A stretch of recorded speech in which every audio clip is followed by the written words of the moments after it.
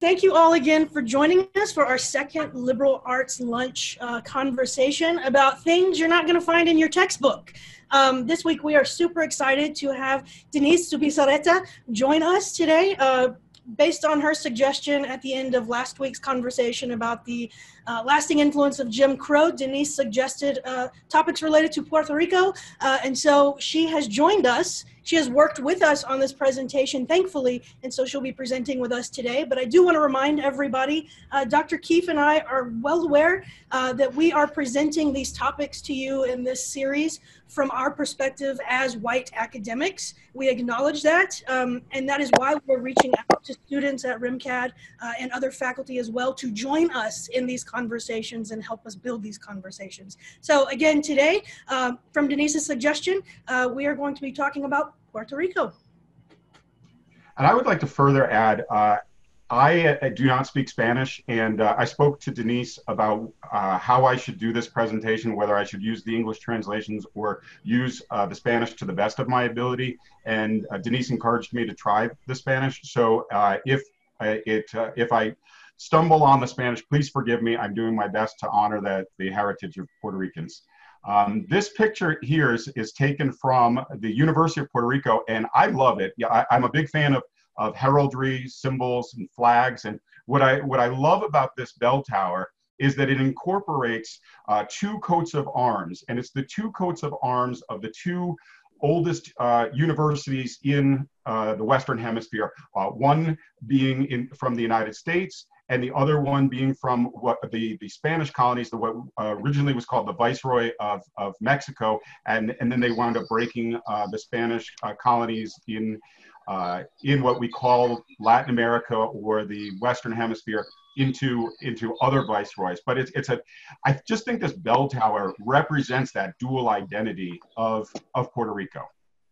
And Denise and I had a wonderful conversation yesterday, and when we were working on this title of what we were going to present today, I had thrown out as a working title, Living in Two Worlds, American and Latino. And Denise, maybe you could jump in and share a little bit of that conversation we had yesterday.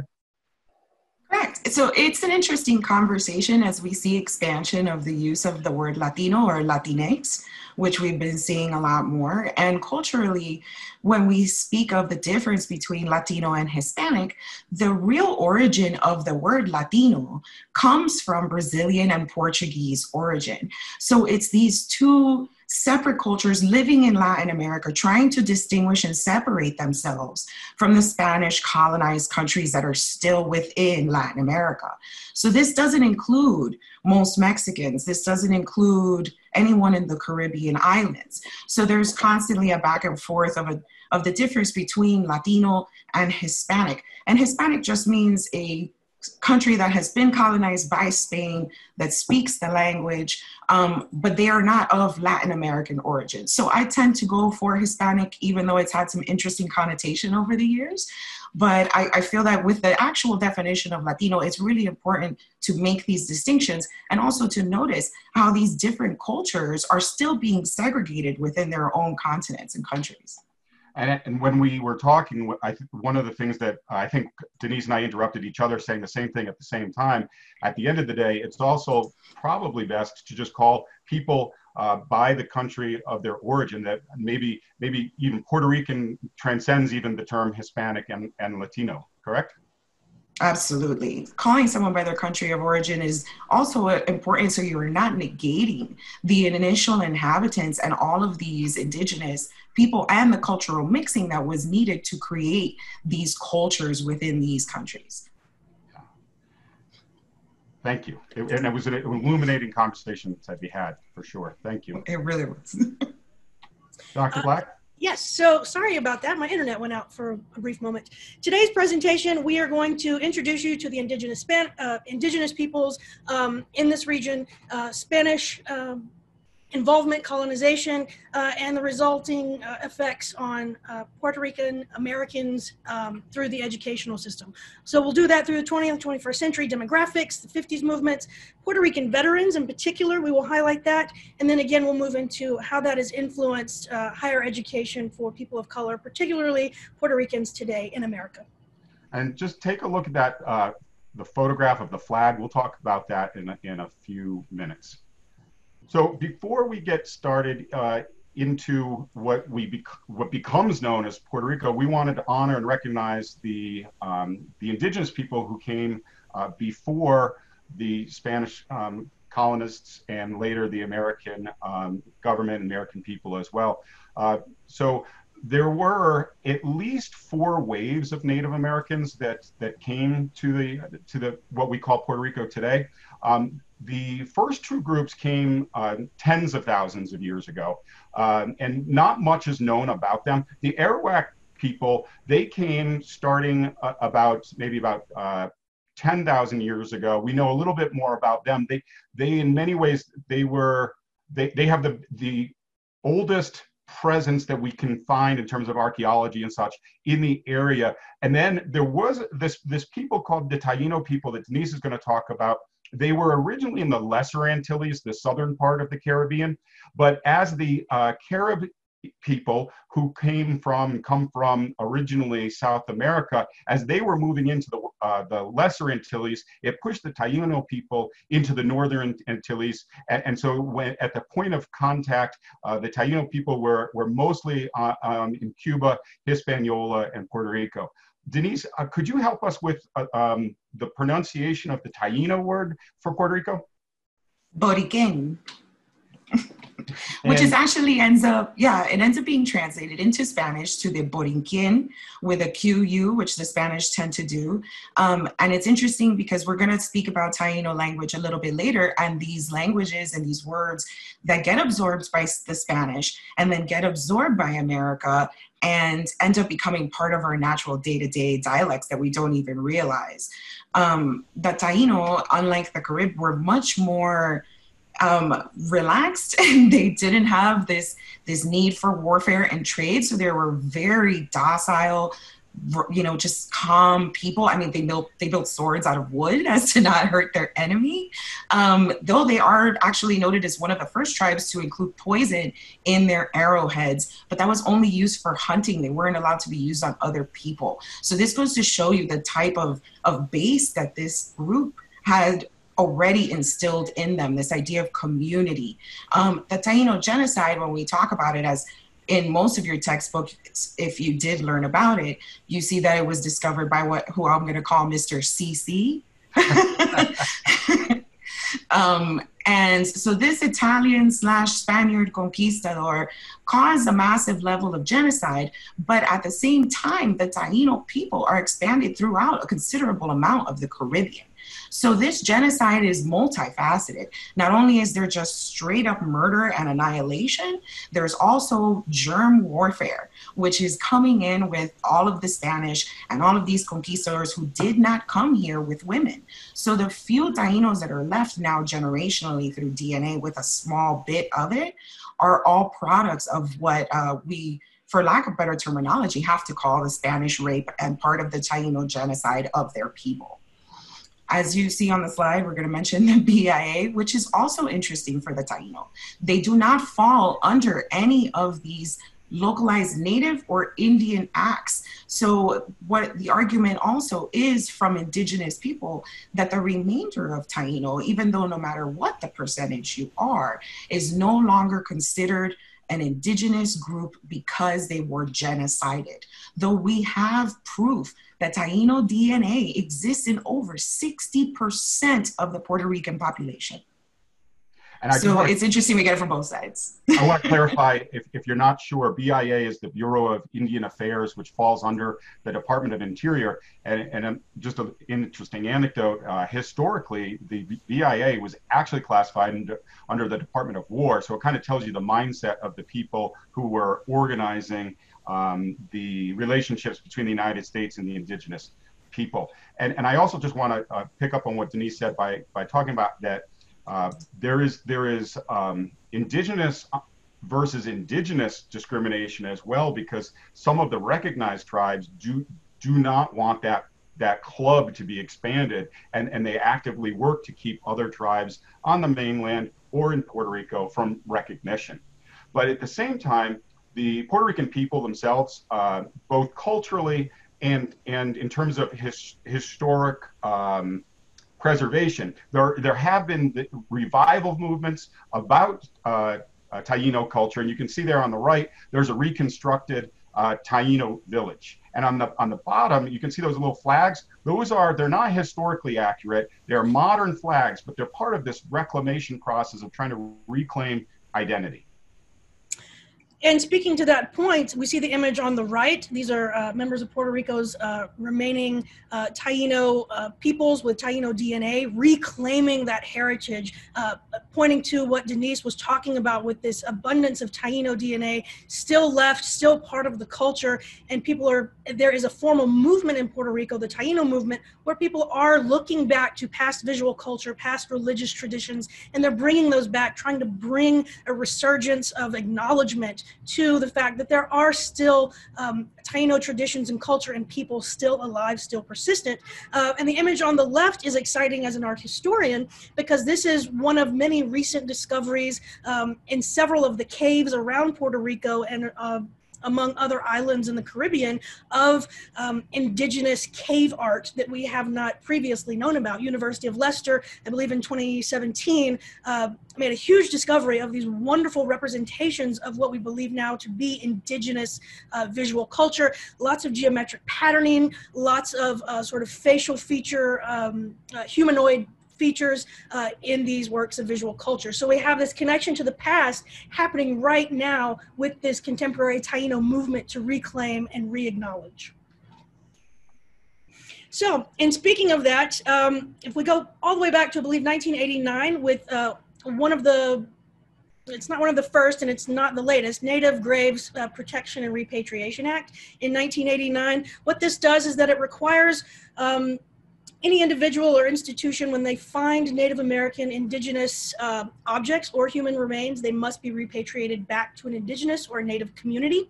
With the Taino repatriation, though, that's happening now because of an abundance of finding more objects, what happened in 2003, there was a collection of over 5,000 objects that had been given to the Smithsonian Museum by Mark Harrington in 1915. And from 1915 to 1919, he was in Cuba and the Caribbean, digging around, finding things that weren't his. And he took 5,000 objects and several human remains and one gigantic stalactite that he cut in 5 pieces and gave to the Smithsonian.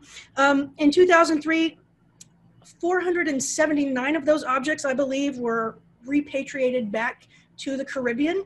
And because Taino individuals were unable to be there for many different reasons, and these objects have to be repatriated back to Native communities, members of the Mohawk community, members of the Navajo community, and members of the Kaw community of North America came down and served as the sort of patrons or facilitators of this repatriation ceremony in place of the Taino, who, as Denise pointed out, had been largely killed off, even though there is still this acknowledgement and recognizing of the Taino still today.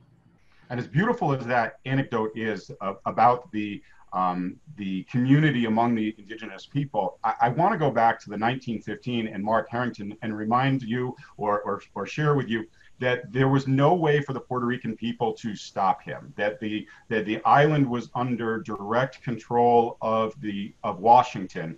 And so there was no way for the Puerto Rican people to control their own artifacts. So this leads us again to what Denise was talking about earlier with Mr. CC. This is a representation of him in a very westernized, very heroicized portrayal of Christopher Columbus. We see him as this sort of off-central figure. What we call these types of compositions that were really popular in the late 18th, early to mid 19th century in Europe and America, we call these history paintings. It's a whole genre of painting that's really meant in a large scale to celebrate biblical narratives, historical narratives. Are they accurate? Most of the time, no. And patrons and commissioners and artists would know they're not depicting accuracy, they're depicting heroism.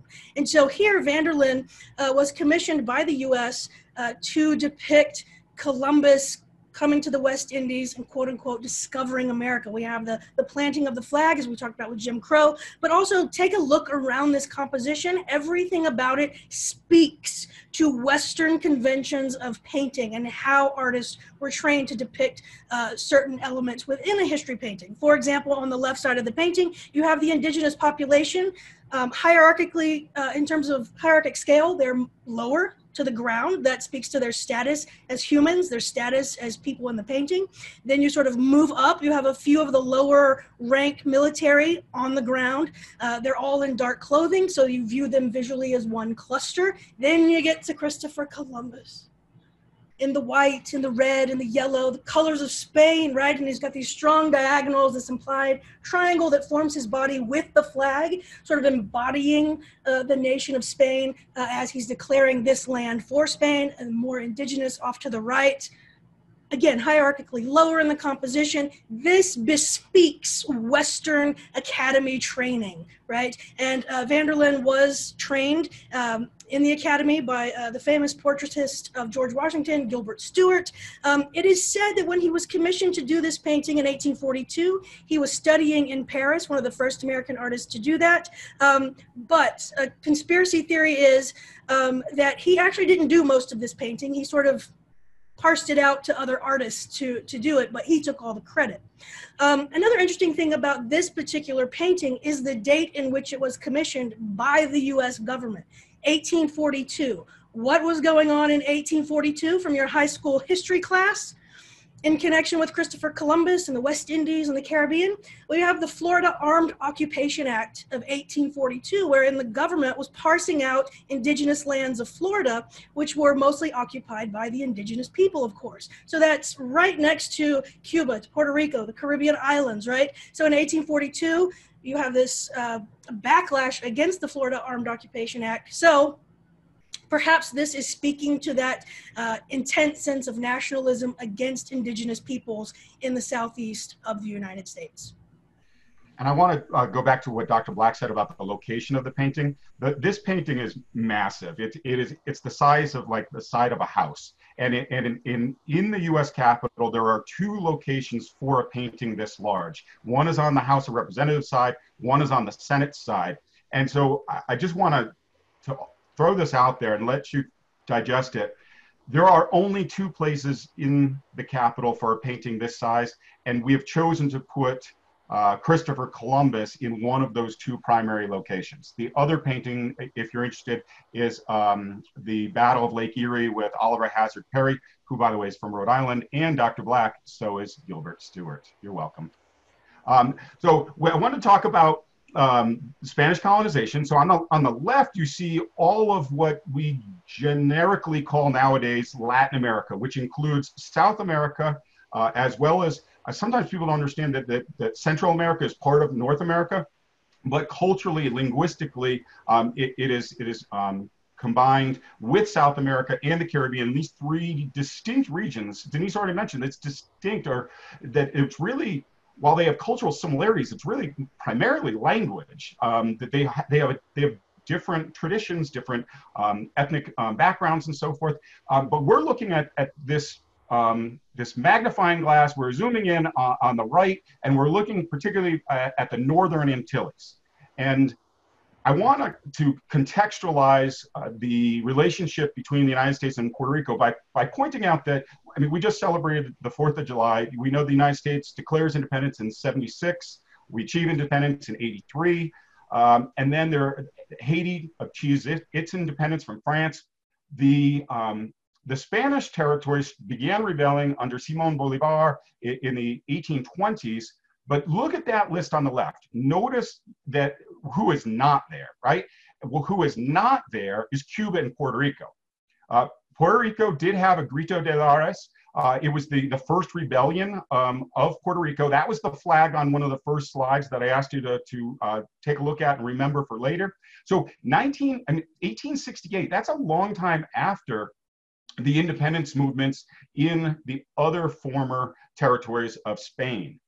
Same year, Cuba has its first war. There are 3 wars of Cuban independence, but as tensions escalate between Cuba and the Spanish crown, the United States starts to get involved for a variety of reasons, mostly economic, some maybe altruistic, but in order to preserve US interests in the region, famously in February of 1898, the United States government sends a naval emissary to Havana Bay to look after US interests and kind of intimidate the Spanish authorities there. Mysteriously, on February 15th, it explodes. 260 Americans died.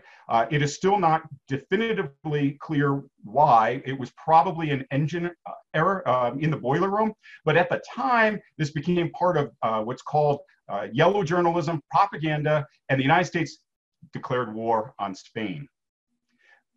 What I'd like you to understand is that when the United States and Spain went to war, the United States used language of democratization, that we are a democracy. Spain was still a monarchy, and it was tied into this spreading of liberty around the world. But those words were hollow in many ways, because there were 4 major territories the United States took from Spain as a result of the Spanish-American War. Those are the Philippines, Guam, and the Mariana Islands, I'm kind of lumping together, as well as Cuba and Puerto Rico. The Filipinos thought they were getting independence from Spain, only to find out that they had become a colony of the United States. And they violently rebelled. The famous Filipino-American War went on for years and years. Cuba was given fake independence. There's this thing called the Platt Amendment, where the United States basically said, you're independent, but if we disagree with anything that you do, we reserve the right to come back. And then there's Puerto Rico. Puerto Rico also thought that it might get independence, and it didn't. And in fact, that not only did they not get independence, they didn't have any home rule. That the government of Puerto Rico was, as I said before, it came out of Washington. The man on the right, Nelson Miles Appleton, one of the longest serving and highest ranking officers in the United States military. He served from the Civil War through what are called the Indian Wars, through the Spanish-American War, and even offered to come out of retirement and fight in World War I. He's the last commanding general of the United States Army. After he retired, they changed the title to Chief of Staff.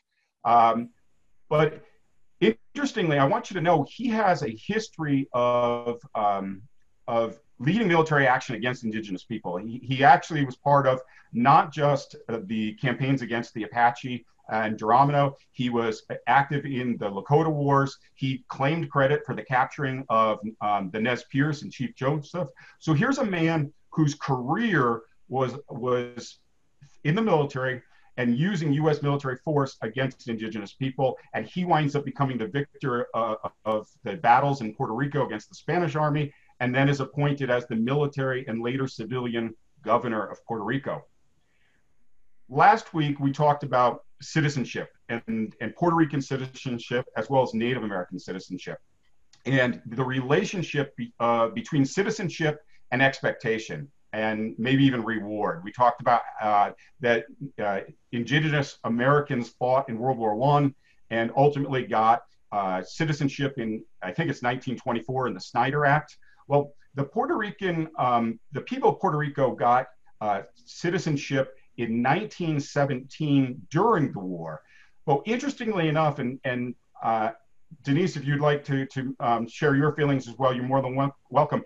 Nobody really asked the Puerto Ricans if they wanted citizenship. And this idea of citizenship by blood, that's the Latin there on the slide, as well as the 14th Amendment, was extended to Puerto Ricans in the Jones Act. And again, Denise, please jump in and tell me your thoughts about Puerto Rican citizenship. I know you have some. Oh, I have plenty. So it's interesting when we look at Albizu Campos, which is listed there as well. And so he testifies against the University of Puerto Rico's dean in 1935 because he is fearful and fighting against this whitewashing of the Puerto Rican culture in the sense of he's already said plenty of times. We've been constantly dominated. We have never had independence. We do not know how to think as a free people. And so he is trying to make sure that Puerto Rico doesn't fall into this same sequence that it has already seen through Spanish rule. But what's interesting about Albizu Campos in 1935, and just like Dr. Keith had said, Puerto Ricans get citizenship in 1917. Right? So this is 1935. The Fifth Amendment for against double jeopardy is ratified in 1791, and him being declared persona non grata by the entire school base and these deans and the governor made him open basically to being constantly persecuted. So now he's arrested for the things that he's saying and for going against the US. He's tried by a jury of his peers, found innocent, and then the US still does not agree that he is innocent. So they try him again with an entirely new jury, completely almost comprised of American citizens.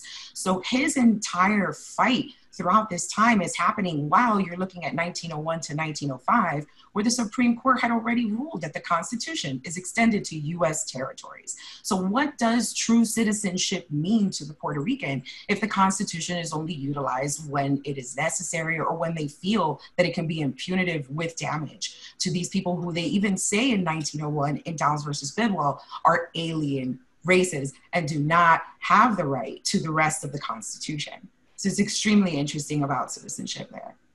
And I advanced the slide so you could see a picture of Albizu Campos, the president of the Puerto Rican Nationalist Party, while Denise was speaking. I hope it wasn't too confusing there. But I want to talk about this, the idea of the flag. There in the center is that picture that Dr. Black was talking about Christopher Columbus. Last week we talked about the claiming, the act of claiming through flags, right? And so I want to go back and talk more about Campos because there was, as I said, there was an American government that was instilled in Puerto Rico out of Washington. And in the Puerto Ricans, as they were protesting, trying to claim home rule, self-rule, they eventually were able to get what's called the Elective Governor Act of 1947. There's this push and pull between Washington and Puerto Rico where Puerto Rico is trying to be self-advocating, self-determination, right? It's in the Wilson's 14 points. And the United States, through the national government, is holding on, without really a clear understanding of what they're holding on to. That they're not extending American citizenship until 1917, after they seized Puerto Rico in 1899, and then they don't let Puerto Ricans have their own government. And even, this is interesting, it was originally passed with nothing to do with Puerto Rico. The Smith Act of 1940 was really an act that was legislated against possible Nazi sympathizers during World War II. But that act is then used later in the late 40s and in the 50s against American citizens, against Puerto Ricans. In the Ley de la Moraza, this law of Moraza, they actually banned the Puerto Rican flag. Again, think about our presentation from last week. The fact that the United States will not ban the swastika, the United States will not ban the Confederate flag, but at the same time we espouse self-determination, and we legislated against and made it a criminal act to fly the Puerto Rican flag for almost 8 or 9 years. And eventually that was rescinded. And part of that rescindication comes from this Puerto Rican Nationalist Party and what's called the revolts of the 1950s. I used my little air quotes there because even the term revolt, right? Where we hear this now on the streets of America, people using the words protest versus people using the word riot. Words matter. The words you use to describe an action indicate what your predetermined conclusion about what those actions are about. So the fact that the literature calls it the revolts of the 1950s, when it's referring to Puerto Rico. But when we look at the United States and the 13 colonies revolting against the British Empire, we use completely different terminology. That is a revolution, and its independence and its freedom. That's how the Puerto Ricans felt. And Albizu Campos was such a good speaker, a graduate of Harvard University, such a good speaker that these people on the right there, particularly the man on the far right, Oscar Collazo, they left their homeland. And I want you to just picture that. You're leaving your homeland. You're making the effort financially, time, leaving family, going someplace that you might not speak the language and feel culturally comfortable. And these two gentlemen go to the United States, the mainland. They go to Washington, D.C. And President Truman at the time was living in Blair House. The White House was under renovations. And they tried to shoot the President of the United States. And I'm not condoning that action. Obviously, I'm trying to depict like the amount of emotion and frustration that has to be inside of somebody to go to that length to not just shoot at the President of the United States. Other Puerto Rican nationalists fired shots in the U.S. House of Representatives, and so eventually the United States started extending freedoms to Puerto Ricans slowly, more and more, no more, but always holding on to something. And Denise, I'd like you to describe your feelings about what eventually in recent years has become known as these referendums for Puerto Rico. And before you describe the referendums, I want to point out, look at the 2012 referendum gave to the Puerto Rican people 3 choices, and the 2017 only gave the Puerto Rican people 2 choices. And so when you look at data, the results are only as good as the question, right? And I know you probably have questions right now because you're wondering what these choices are. Denise. Right. And so I'm going to go over this really quick because I know we're coming in on time. But the first referendum is introduced in 1967, right? And so we've seen only 4 since then. So you've got 93, 98, and then in 2012, Puerto Ricans are asked if they agree to continue with Puerto Rico's territorial status or if they want to change their status to statehood, independence, sovereign nation, and free association. So there's a considerable amount of options offered in a complex, one-stated kind of question that doesn't really make any sense to a lot of these people.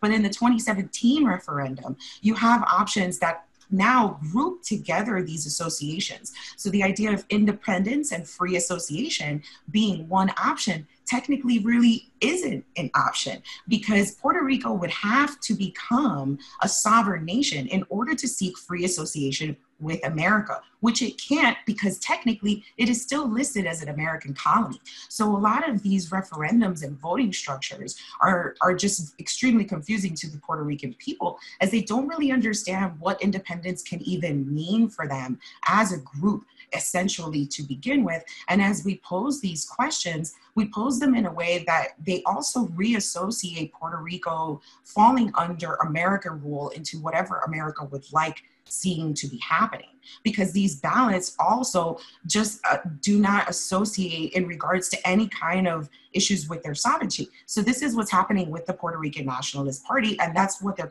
constantly going against, which is why a lot of these votes in 2012 weren't even counted, because over 500,000 ballots were blank, because people didn't even want to vote because they knew that it was completely wrong what was in those papers. Out of respect for Denise, and I want to get Denise to address some of the other slides, I'm going to start skipping over some of the slides that I prepared. And I just want to point out, though, that Puerto Ricans have served in the United States military ever since they became part of the United States. And one of the most interesting facts is more Puerto Ricans lost their lives in the Vietnam War than almost a third of the other states in the Union. So the service of Puerto Ricans to their country at the same time that they're not even really allowed to have an opinion as to whether they want to be part of the country is incredibly admirable. And in particular, I wanted to recognize Denise's service to America and to the community. And Denise, maybe you could say a little bit about yourself. Well, I'm a U.S. Navy veteran and a Gold Star wife, and serving has been part of my family for a considerable amount of time, both on my Cuban side and my Puerto Rican side. And I found that in my service, it was essential to really look back at what my ancestors had given to my community, so I can understand how I fall into what would be American or Americanized or the Nuyorican kind of definition. And so this particular talk is extremely close to my heart. And I really want to thank you again, both, for allowing me to have this discussion with you both. We can't have it without you. We're now going to look at Puerto Rican demographics and how the lived experiences of Puerto Ricans have changed, particularly in the last 40 years, I would say, as they've started to get more and more self-rule from the United States. That one of the things that I find fascinating is that there are more Puerto Ricans that live in the United States mainland than in Puerto Rico, and it makes me sad because as somebody who's an Irish American, I know that my ancestors didn't really have a lot of free will to come to the United States. They were forced to, and I sympathize with the economic strife in Puerto Rico that makes people feel that they need to leave their home in order to find economic sustenance. Denise, you have an awesome trivia about this slide as well.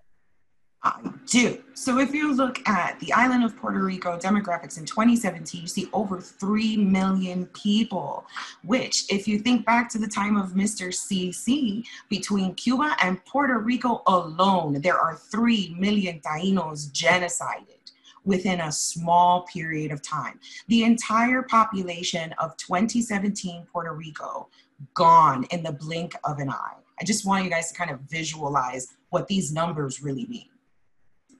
And one of the issues is within the demographics of Puerto Ricans is this idea of identity.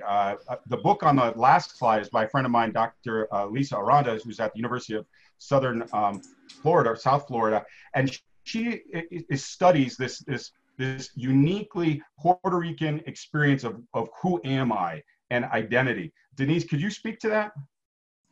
Absolutely. And so when we look at the Puerto Rican, we see a combination of race and culture. So we're a mix of the Taíno that are indigenous, West Africans that are brought over into this area by the Spanish as slaves, now combining with indigenous Taíno, as well as the European Spaniard, a little bit of French, others from other Caribbean islands. So that comprises the entire Puerto Rican identity. And it takes us back to that beginning conversation. What is the difference between Latino and Hispanic? Ultimately, we are neither. Our identity is not based in that sense. We are so combined. And this quote from Jose is perfect. You know, for visual reasons, yes, I consider myself Black.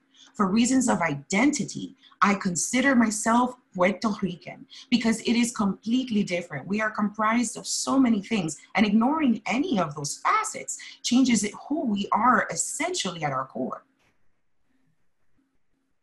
This is also interesting as well as we look at the demographics and identity, and now you're getting a 2020 census of America where most Puerto Ricans are identifying as white alone. When you look at Spanish census and the early American census, Puerto Rican and Spanish census is broken up into multiple facets: mulatto, white, Black. This way, we kind of had an idea of what we were looking at in the kaleidoscope of tone. But now, with a US Census, the majority of Puerto Ricans are forced to choose. Are you white? Are you Black? Or are you some other race? When we are not either, we are the combination of all of it. So that also plays into our identity. And similar to a domestic abusive relationship in this sense, we have continued to be bombarded and being told of who we are and what we are. And instead of actually trying to push away, the Puerto Rican people fall into a land of confusion, looking at yourself and judging your identity based on two options, white or Black, which is so much more. And even the Spanish had even more options. And you can see there on the left are Spanish words, and there on the right are words that were used by the United States. This taxonomy of people, of human beings, based on a percentage of what their blood must be. This slide here is a slide that defines people's identity based on the amount of their whiteness. And then this slide, similarly, defining human beings by the the amount of their blackness. And some of these terms, you heard Denise use the word mulatto. There are some of the other words you may not be familiar with, but these are racially charged words. The term Sambo is an ethnic slur that has its roots in the taxonomy of human beings. Dr. Black, speaking of taxonomy of human beings, the painting on the left is pretty uncomfortable.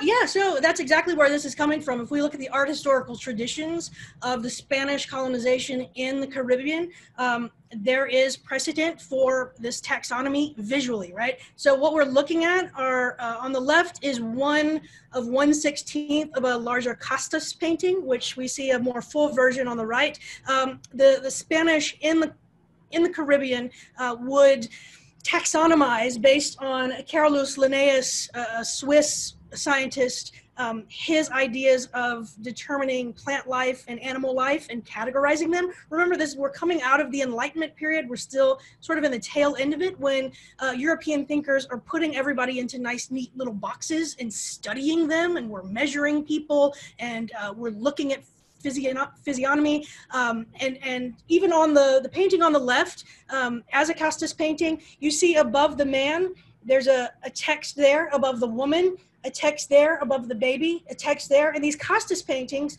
even the 1/16 portions of them, typically would have what category that particular person fell into, as if this was a scientific chart.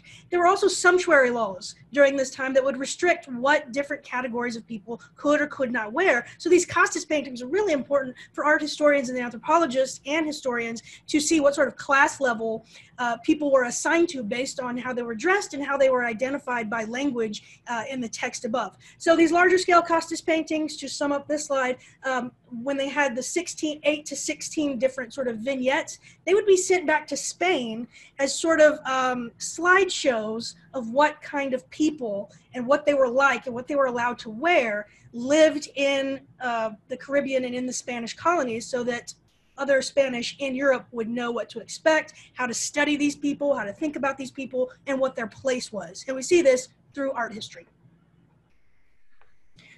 So in moving on to how this all affected education, building from this idea of the Enlightenment and taxonomy, there's a contemporary scholar, Nolan Cabrera, and he identifies as Latino. He's at the University of Arizona, and his research focuses on male whiteness in higher education.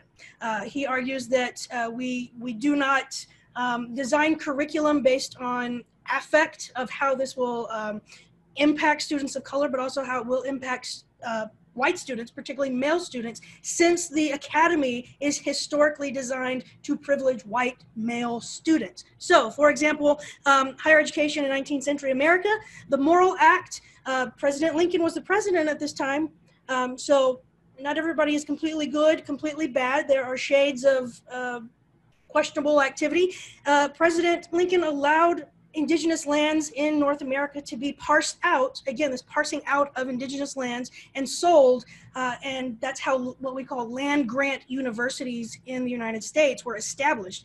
And you see on the map here some of the land grant universities locations, and they still exist today. Largely these were agricultural and mechanical colleges built with slave labor, right? Slave labor meaning people of color, from the whole diaspora of people of color in America at that time, from the Caribbean, from Africa. And again, these universities were built to privilege whites. You had the means to join these universities, not the slave labor building them. There was another Morrill Act passed in 1890, again, still privileging whites.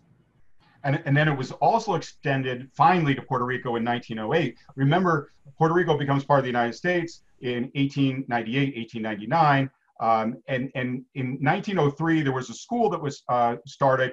It was later became known as the University of Puerto Rico, but they were not able to tap into federal resources until 1908. But even in 1908, as it becomes part of the Morrill Land Act system in the United States education, there are issues of language.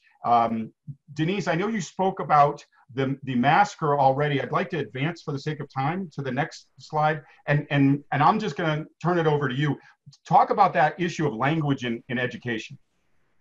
So it's been interesting, especially with Puerto Rico, because you see that they've been completely dominated by the Spanish for so long. So now Spanish becomes their main language. The Spanish have been there since the 1500s. So obviously, by the time Americans come in, the inception of English and trying to bridge the gap becomes exceedingly difficult. Though America decides that they want to change everything to English, and then you see a reduction in the education of the Puerto Rican child and Puerto Rican children coming into the US failing out of school because they just don't understand. So there's this idea that we have to be quick and adapting and overcoming as quickly as possible to this English language instruction, even though it was never our primary language to begin with.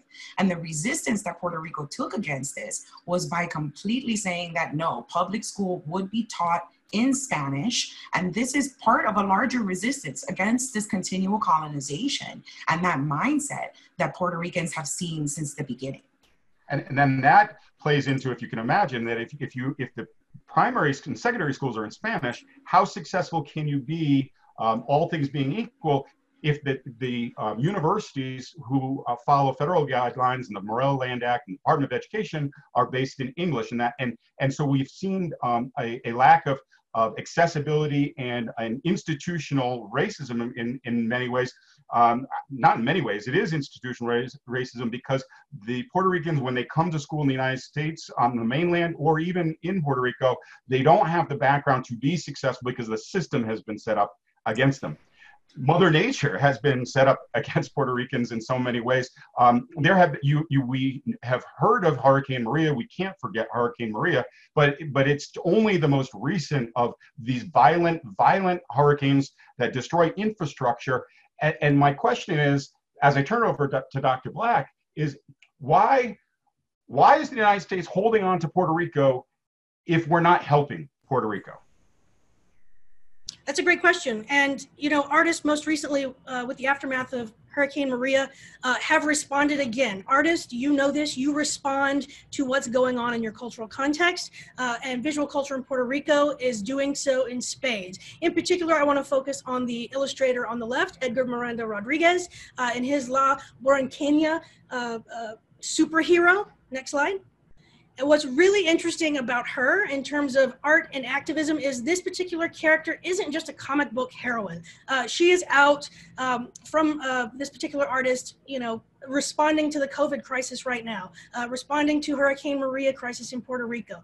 This is art as activism, right? This is what you artists do. What's really interesting about her from an art historical perspective is if you look at the passage on the left and her sort of heroine backstory,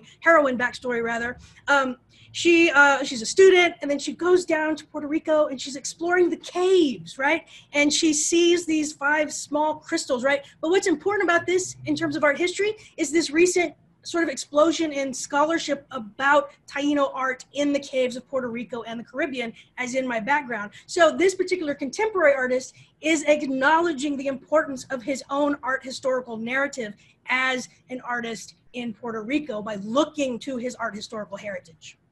Next. Again, the cave art, right? If you are interested in art history, indigenous art history, this is what's on the cusp right now of art historical research. And I briefly want to mention, and Tom, you can go through these as I talk. We don't have to focus on each one. Contemporary installation artist Pepon Osorio does these large-scale installations that respond to stereotypes of the diaspora of the Caribbean cultures, people of color, and he does so through, in this particular installation called Scene of the Crime, Whose Crime? Like, what happened to our people? As Denise pointed out earlier, the genocide, the ongoing genocide through education, metaphorically, ongoing genocide through social sort of restrictions, metaphorically, that are limiting the Caribbean diaspora. So today we looked at the indigenous roots of Puerto Rico. We briefly touched on the period of Spanish occupation, colonization of Puerto Rico. And then we tried to walk you through the relationship that the United States has had with Puerto Rico. And I think Denise's metaphor of a victim of domestic violence is sadly appropriate in many ways. I wanted to close us out here with this patriotic narration by Nicolas Vegas. He was one of the emigres that left after the 1899 hurricane, and he actually emigrated with 3,000 other Puerto Ricans to Hawaii. And I just thought it would be beautiful, Denise, if you're willing, if you could share with us the poem maybe in Spanish. Sure, no problem. So, del aquí país borincano, tierras de tan lindas flores, de ahí salimos, señores, a este suelo hawaiano. Nadie pensaba olvidar aquel amable rincón y por causa del ciclón nos tuvimos que embarcar y empezamos a navegar para distantes regiones, afligados corazones, dejamos a nuestra espalda y de aquella tierra sana, de ahí salimos, señores. Beautiful island.